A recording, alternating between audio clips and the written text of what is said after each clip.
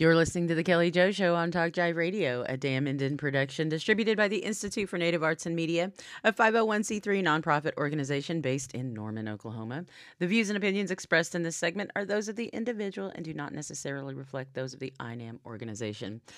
Welcome to this crazy show on this crazy day. It's, we got a lot going on. Dr. Crow in the house. We'll be in the crow's nest in the next segment, so buckle up for that. It's always good to talk to Dr. Crow. And man, damn it if that man doesn't have a political crystal ball. I get so mad at him for it. But nevertheless, he's gonna talk to me about all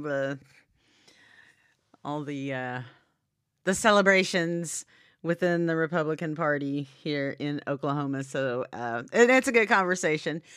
But, that's the beauty of being in the crow's nest is, you can agree or disagree or not. But, hey, we should be able to talk like that amongst ourselves without getting all nuts and wanting to storm the Capitol or shoot anybody. So that's how I feel about it.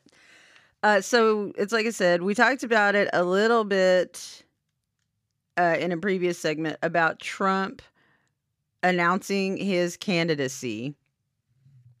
And it was pretty lackluster from what it used to be, or I say from how he used to be, from what he expected. And I mean, like, people were leaving, like, after he announced, it was kind of like anticlimactic. Major Garrett, I love Major Garrett, even though, like, he used to be this wholly conservative Fox News guy. I like him because he reminds me of Sam the Eagle from the Muppets. He's always so serious, but he says funny things, and occasionally he cracks himself up. So, I like people who can do that. But that's kind of was his report, was that people were going to the door. He actually showed, like, that was part of his segment, was showing people like going to the door while Trump was still talking. So we'll see. We'll see how it goes, and we'll ask a conservative white dude what he thinks about it, because I don't know. So I have an idea, but so let's just hear it straight from the horse's mouth. How about that? So yeah, so stick around. We're gonna have Dr. Crow from the Crow's Nest here on the show. So it's going to be a good time. It always is. So one of the things that I wanted to talk about that happened yesterday was, that oh, damn you, Mark Zuckerberg. Why does Mark Zuckerberg hate me?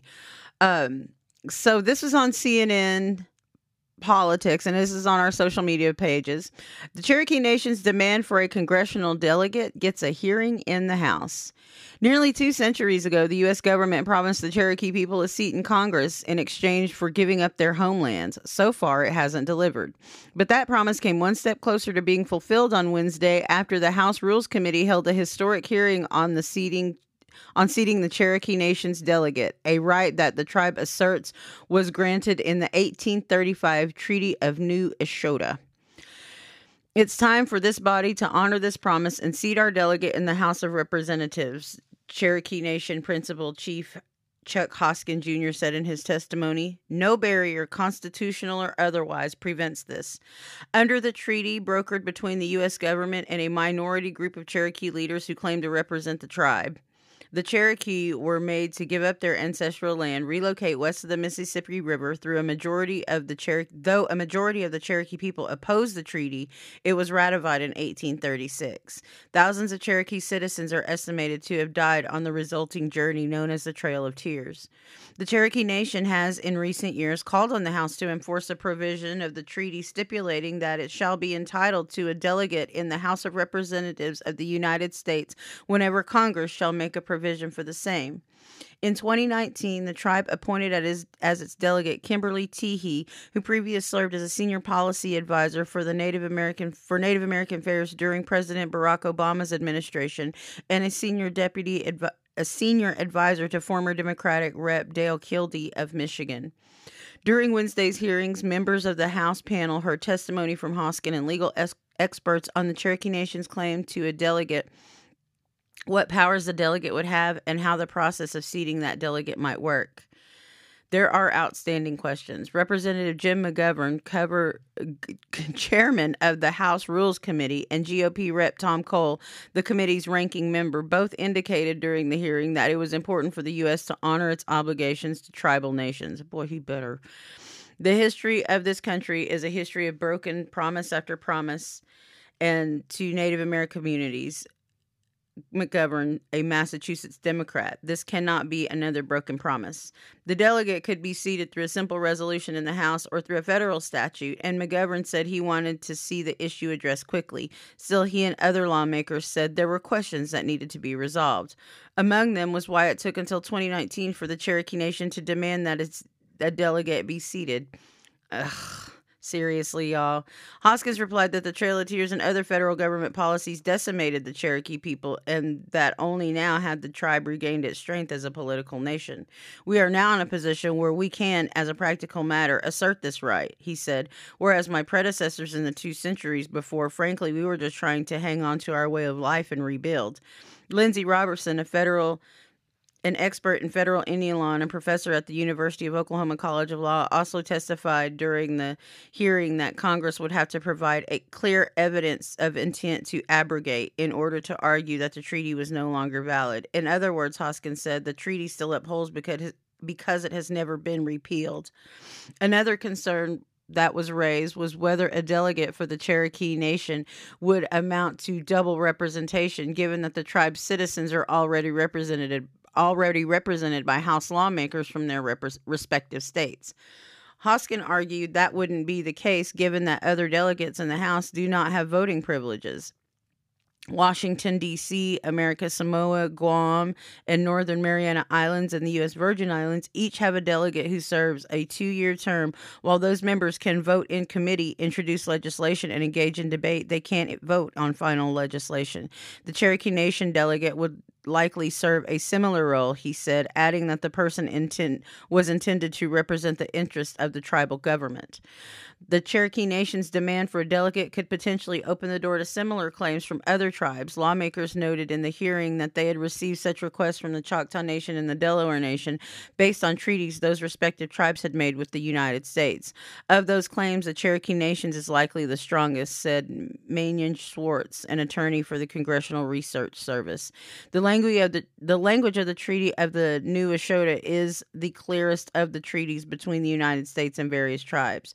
The other 2 federally recognized Cherokee tribes, the United Kituwa Band, United Kituwa. Sorry, it looks like Kituwa, but it's Kituwa. United Kituwa Band of Cherokee Indians and the Eastern Band of Cherokee Indians in North Carolina have argued that they are also successors to the new Treaty of New Eshota and are therefore entitled to a delegate. I would have to mess that tribe's name up.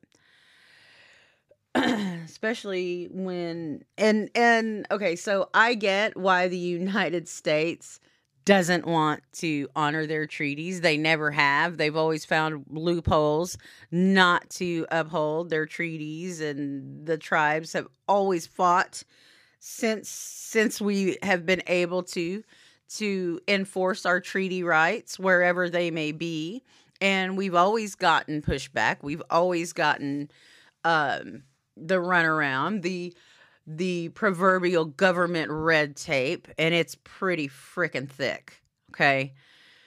And I'm proud that these tribes, these now Oklahoma-based tribes, are asserting their rights, because they should. As federally recognized tribes, and any tribe that has any kind of treaties, they need to enforce those treaty rights. They should be enforced. And that's a great point, is if Congress never repealed it. Congress has to be the ones to say no, not the states, not the state of Oklahoma or any of the other states that don't like their Indians. It's not up to them. The federal government is the one. And so I hope that we do get delegates. We need delegates. We're sovereign tribal nations. And just like Guam, I think that we have a case for it. And I mean, the one of the part of the reason that this article showed is, well, they don't know what that's going to look like. Well, what do you mean you don't know what it's going to look like? The United States has done this before. It's just that anyone in the United States government, I think that they,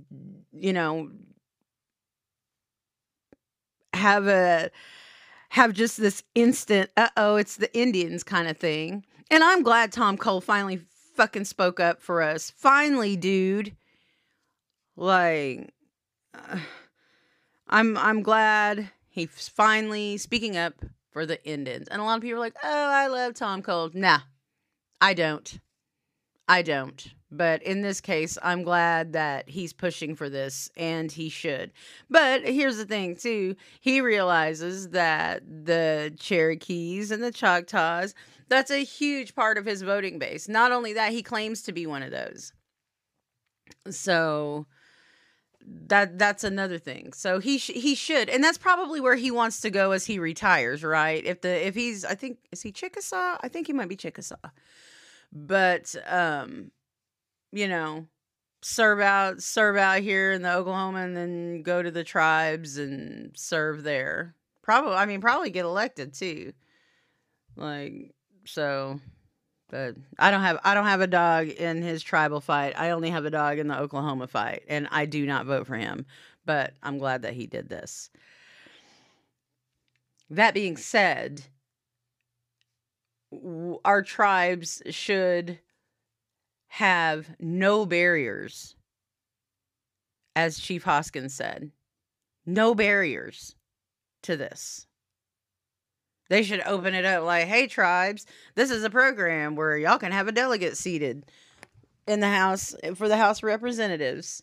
Here you go. All 573 of you. Here you go. But here's the thing too. If you don't know, if you're not wonky, 573 American Indian delegates would outnumber the entire United States Congress, where with both houses, there's only 535. 435 in the House, 100 in the Senate, 535. 573, that's the numbers, folks. That's why they don't want to seat these delegates, because it's going to absolutely open the floodgates. And who do you think Guam would vote with? Who do you think the Virgin Islands would vote with? And these other United States territories? Because I have a good idea. So that's the real reason, to me, in my wonky mind, that's the real reason why they don't want to seat any of these tribal delegates. Because, and not only that, I mean, letting tribes assert their treaty rights and actually in having the U.S. government enforce those treaty rights, they probably think the floodgates would open, which they would. It's like, hey, if you're going to start enforcing your treaty rights here, we got some treaty rights over here that need to be enforced as well. And it's just, yeah, that's they don't want the Indians at the table like that. If they did, we'd already be there, right? If they did, there wouldn't even be a hearing. They'd be extending, rolling out the red carpet and extending this huge invitation, like I said, to tribal leaders, saying, we welcome your input, First People. We think that your cultural knowledge of these lands in your traditions. You should have a say.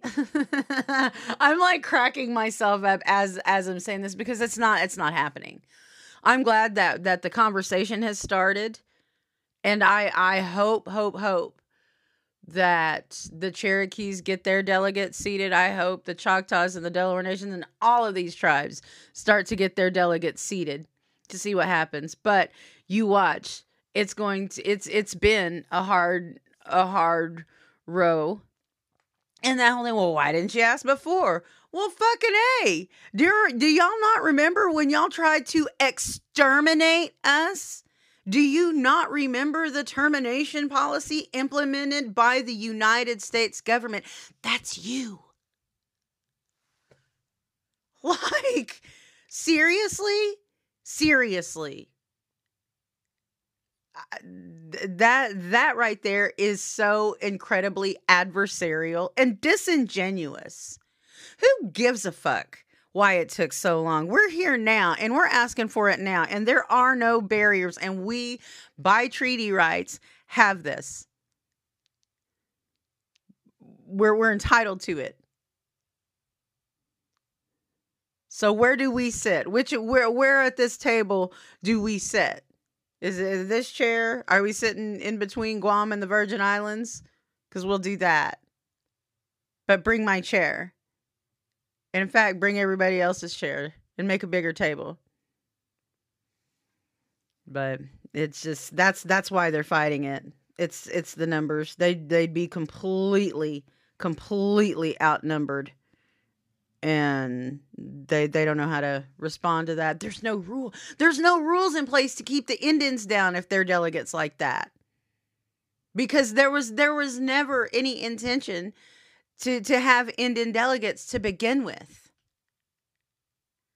And so then it had to be like these arbitrary rules to make sure that, okay, you're a delegate, but you don't really have any say, Indians.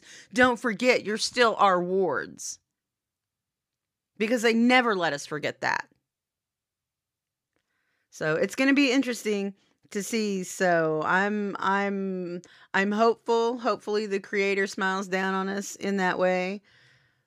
But even if the Creator smiles down on us, the United States government often has other plans to put the screws to us. And that's just a fact, Jack. Thank you so much for tuning in to the Kelly Jo Show on Talk Jive Radio, a Damn Indian production distributed by the Institute for Native Arts and Media. The views and opinions expressed in this show are those of the individual and do not necessarily reflect those of the INAM organization. For more information or to donate, email nativeartsandmediainstitute@gmail.com. You can always catch past episodes of all shows wherever you get your podcasts. Thank you so much for your support.